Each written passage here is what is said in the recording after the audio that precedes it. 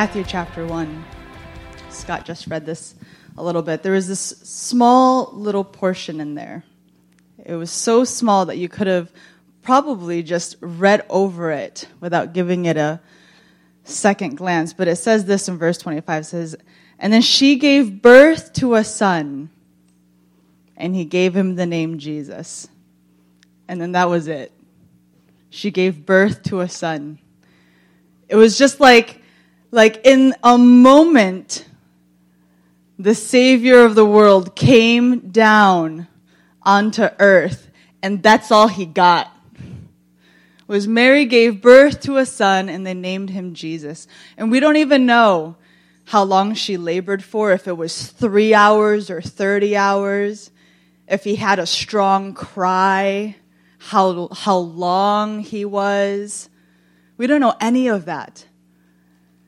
But what we do know is that in that moment, when he was born, all the prophecies had come true. All the prophecies telling that one day we were no longer going to have to be separated from God anymore. And that our Savior was going to be birthed through a virgin. And all of that was fulfilled in that one moment.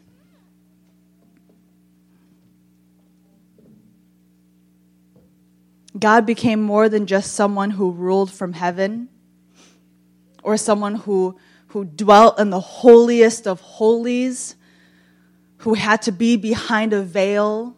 God was more than just a cloud and a pillar of fire.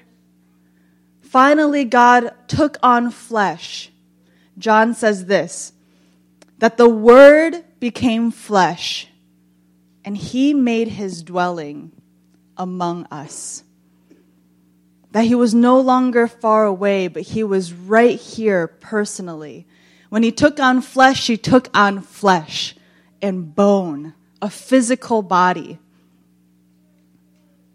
Putting on flesh wasn't just referring to that, though. Sometimes I think that when we think about the Word of God, Jesus himself putting on flesh, sometimes we can think that he was an empty shell, and he wasn't. When God said that he was going to put on flesh, when that he became human in its entirety. That means flesh and bone. That means mind, will, and emotion. Jesus wasn't just an empty shell here on earth, but he was real. You could touch him. You can embrace him. You could talk to him. And sometimes I think about the story of the Christmas nativity, and I think sometimes it's really easy to forget that these were real people.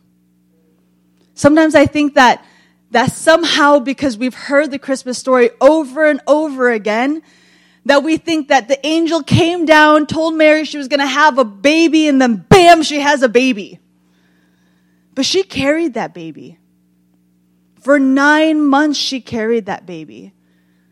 For months in the beginning, she didn't even know if it was going to be really true until she felt the baby kick for the first time. She labored in pain for however long it took. This was a real mom with a real child. This was a real mom who, after his birth, would pick him up when he fell, would play with his fingers and toes, would look lovingly onto his face. As Scott and I prepare for our second baby, I can't help but think about whether or not Mary knew. Did she know? Did she know when she looked into his eyes what he was going to have to endure? Did she know when she cradled him in his arms the pain that she was going to go through?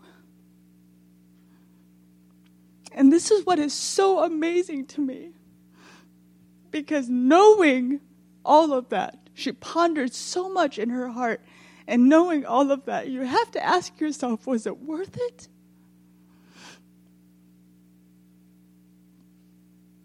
As a mom, is it worth it? And the answer is a resounding yes.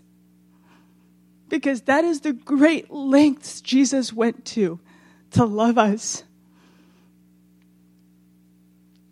That he would become flesh just to be with us. It was worth it to him. And it was worth it to her. Even as a mom watching her son die on the cross. Very real people. This is a very real story. See, Jesus came because he loved us, and he came for us, and he came for you. And there is no mountain, and there is no path that is harder. But he did it because you were worth it.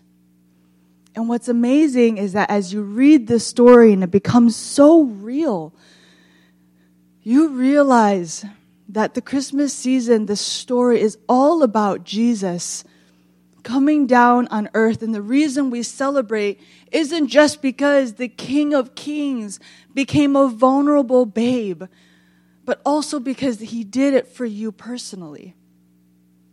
And that doesn't exclude anyone. He came for all of us. And as we continue to read in Matthew, we dig a little bit deeper about that. In Matthew 2. I haven't even started talking yet, for crying out loud, babe. Yeah, boy. Yeah, there you go. In Matthew 2, we read this. Jesus was born in Bethlehem in Judea during the reign of King Herod. About that time, some wise men from eastern lands arrived in Jerusalem asking, "Where is the newborn King of the Jews? We saw his star as it rose, and we have come to worship him." King Herod was deeply disturbed when he heard this, as was everyone in Jerusalem. He called a meeting of the leading priests and teachers of religious law and asked, "Where is the Messiah supposed to be born?" "In Bethlehem in Judea," they said, "for this is what the prophet wrote. And you, O Bethlehem, in the land of Judah, are not the least among the ruling cities of Judah, for a ruler will come from you, who will be the shepherd for my people Israel." Then Herod called for a private meeting with the wise men, and he learned from them the time when the star first appeared. Then he told them, "Go to Bethlehem and search carefully for the child, and when you find him, come back and tell me so that I can go and worship him too." After this interview, the wise men went their way, and the star they had seen in the east guided them to Bethlehem. It went ahead of them and stopped over the place where the child was. When they saw the star, they were filled with joy. They entered the house and saw the child with his mother Mary, and they bowed down and worshipped him. Then they opened their treasure chests and gave him gifts of gold, frankincense, and myrrh. When it was time to leave, they returned to their own country by another route, for God had warned them in a dream not to return to Herod. So the story of the Magi remains one that is still surrounded by a fair amount of mystery and speculation. We do know, according to Matthew's gospel, though, that they came from the east. But when you literally translate that from the Greek into the English, what that really means is they came from where the sun rises. And so it's still, again, it's highly speculated as to where they actually came from. Some scholars wonder if it's possible that they came from as far east as what would today be the Tibetan region of China. But most scholars seem to think that the most likely place of the Magi's origin was probably around what is modern-day Iran or Iraq, which would have been part of the Persian Empire at that point. And so while we don't exactly know where they came from, we do know that they were most likely not really kings, like the Christmas song, "We Three Kings" states, but they were probably more ancient mystics. David Mathis, who is a pastor and author up in Minneapolis, Minnesota, writes this about them. "These Magi are not respected kings, but actually pagan specialists in the supernatural, experts in astrology, magic, and divination, blatant violators of Old Testament law, but they are still coming to worship Jesus." So last week, if you were here, one of the things that Janeve spent time just really hammering home on was how important it was and the significance of the angels appearing to the shepherds who were among the lowliest people of their day, though they were still children of Abraham. But you see, now we see there's something that's unique about this Jesus, this Emmanuel, this God with us baby, that yet in some strange divine way, this child who is mysteriously himself both fully human and fully omnipotent creator of the universe is somehow going to draw unto himself peoples from all nations, of all languages, people who were raised in different faith systems, different socioeconomic standings, all around the world will be drawn unto him.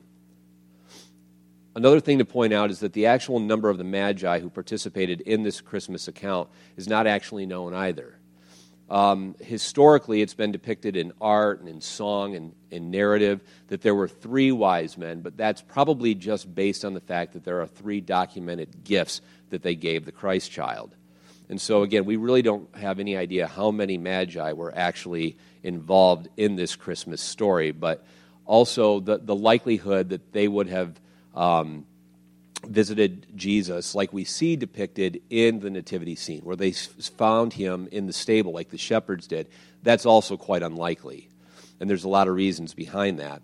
And so there's a few things that have just kind of become part of the traditional Christmas story, like 3 wise men and them being part of the nativity scene, that might need a little bit more of a deeper understanding. But what we do know was that the gifts that were brought to the Christ child, these were not chintzy gifts. I mean, all of us know the value of gold. Most of us, if we are familiar with the Christmas story, the only times we really hear of frankincense or myrrh is when the Christmas story comes up, unless I guess you're into like essential oils. I think there's one of those that's, I think frankincense or something like that is one of those oils that you can get. And I've heard that it works fantastic. But anyhow, these particular gifts, though, at that particular point in time were considered extremely valuable gifts. And they were often given to people who were born into a royal bloodline. And so, again, the 3 items of gold, myrrh, frankincense, there was also a symbolic meaning as they were provided to people in those royal families. Just on a little side note, other scholars speculate that the gifts also are clues to where the Magi come from. But historically, what many decide to focus on in regards to these 3 gifts is the allegorical significance that they have in light of who Jesus Christ was and is. So again, we start with gold. And so it has been spoken of that the gold actually is something that represents the kingship of Jesus Christ. And it's not a surprise to see that something like gold would be on this list. As of right now, gold is it's still a precious metal that is right now worth about $1,250 per ounce and about $40,000 for a kilogram. And so it's still a precious metal that has immense worth. Many of us have, if we're married or we just wear jewelry, we may have some gold metal on our person. And so we know that there is value in gold.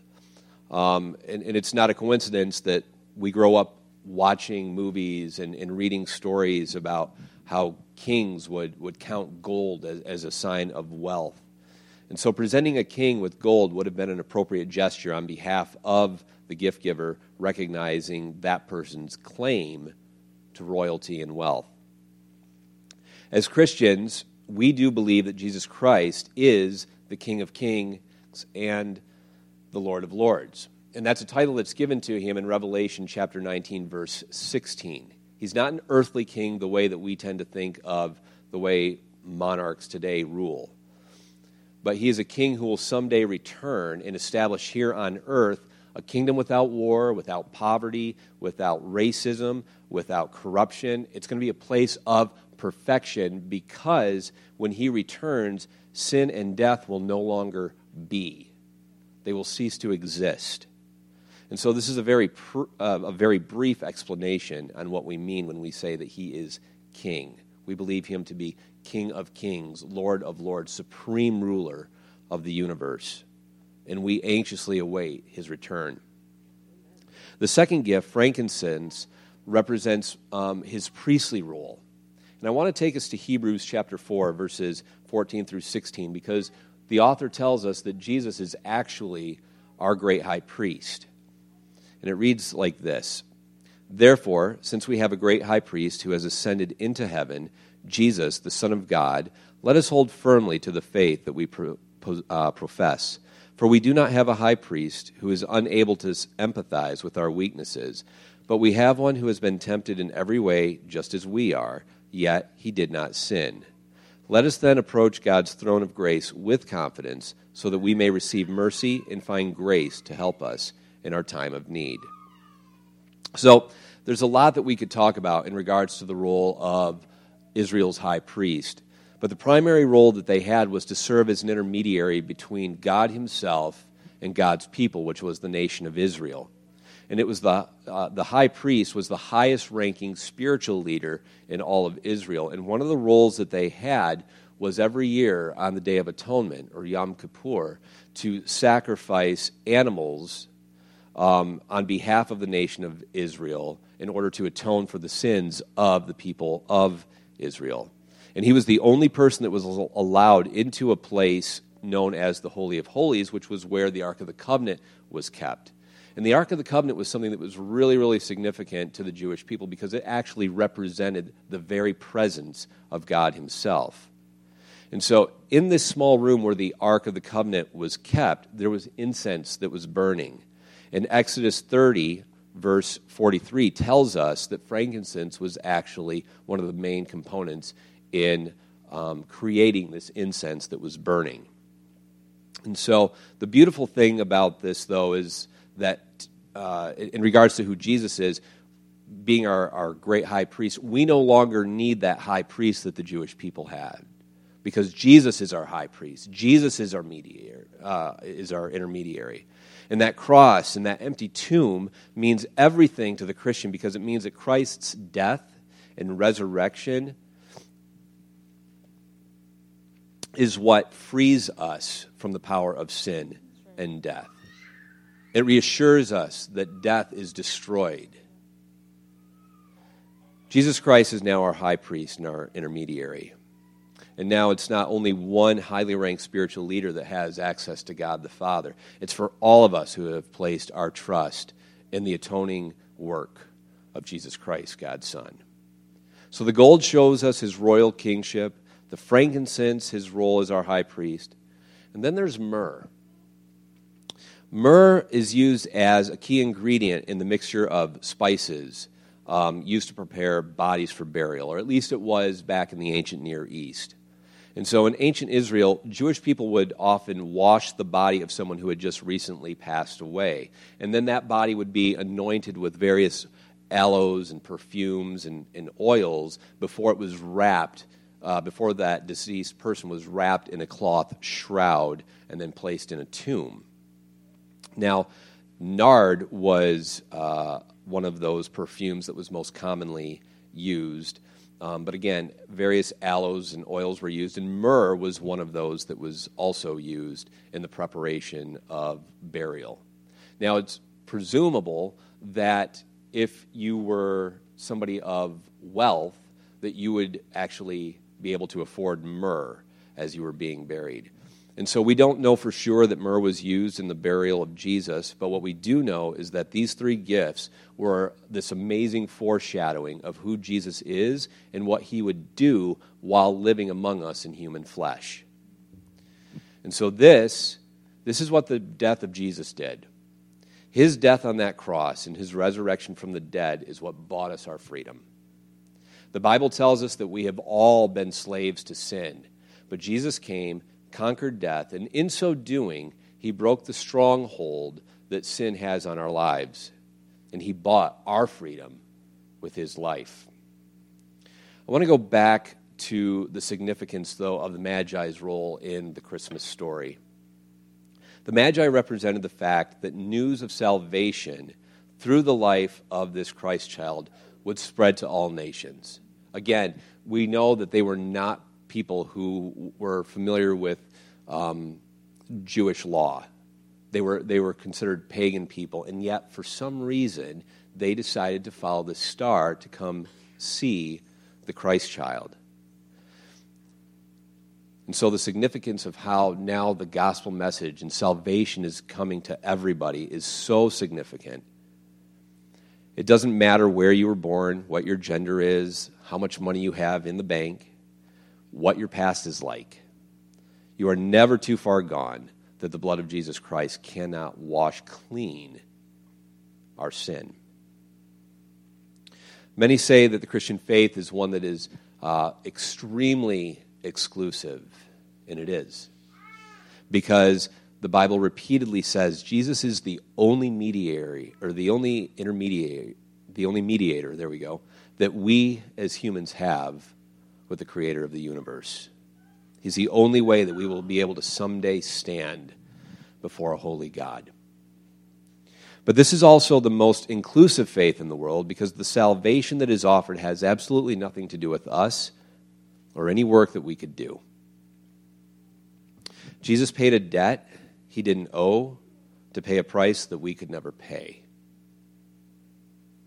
Let me say that again. It's something that probably a number of us have heard before. The person who made this quote is unknown. But again, Jesus paid a debt he didn't owe to pay a price we could never pay. Every single person who has ever lived was born with a nature to sin. And our good works don't compare to what a holy God offers. They don't come close to his nature, to his character.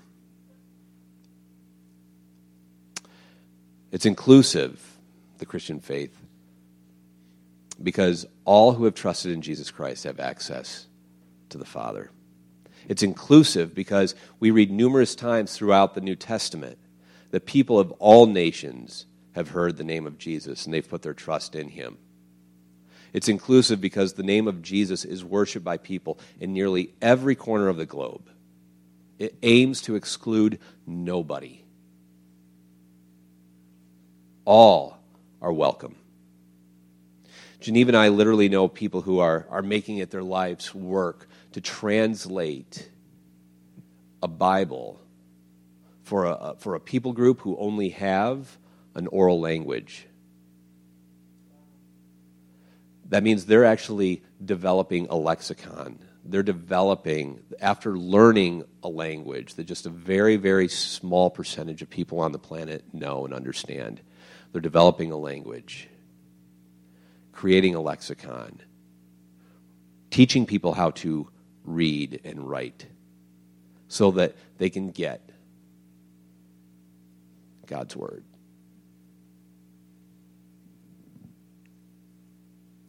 You can go just about anywhere in the world and find Christians. Obviously, there are some nations that have a much smaller percentage of people who profess faith in Jesus Christ than others. But it is the most globally influential faith. And the Bible is the most widely published book in the history of the world, despite attempts from world leaders over the course of centuries past to destroy any record of it. As I close this morning, I want to go back to another statement that was made by David Mathis. He writes, We really should beware of having a narrower vision of who can come to Jesus than God does. We can be so prone to write off people like this, but God doesn't. He draws. He woos. He's seeking worshipers from among the priestly caste of pagan religions. This is the God that we serve. And he's one who beckons us close. So this Christmas, take a moment to reflect on the fact that Jesus came to save us and that he is God's megaphone to a hurting world that we are being wooed into a relationship with him.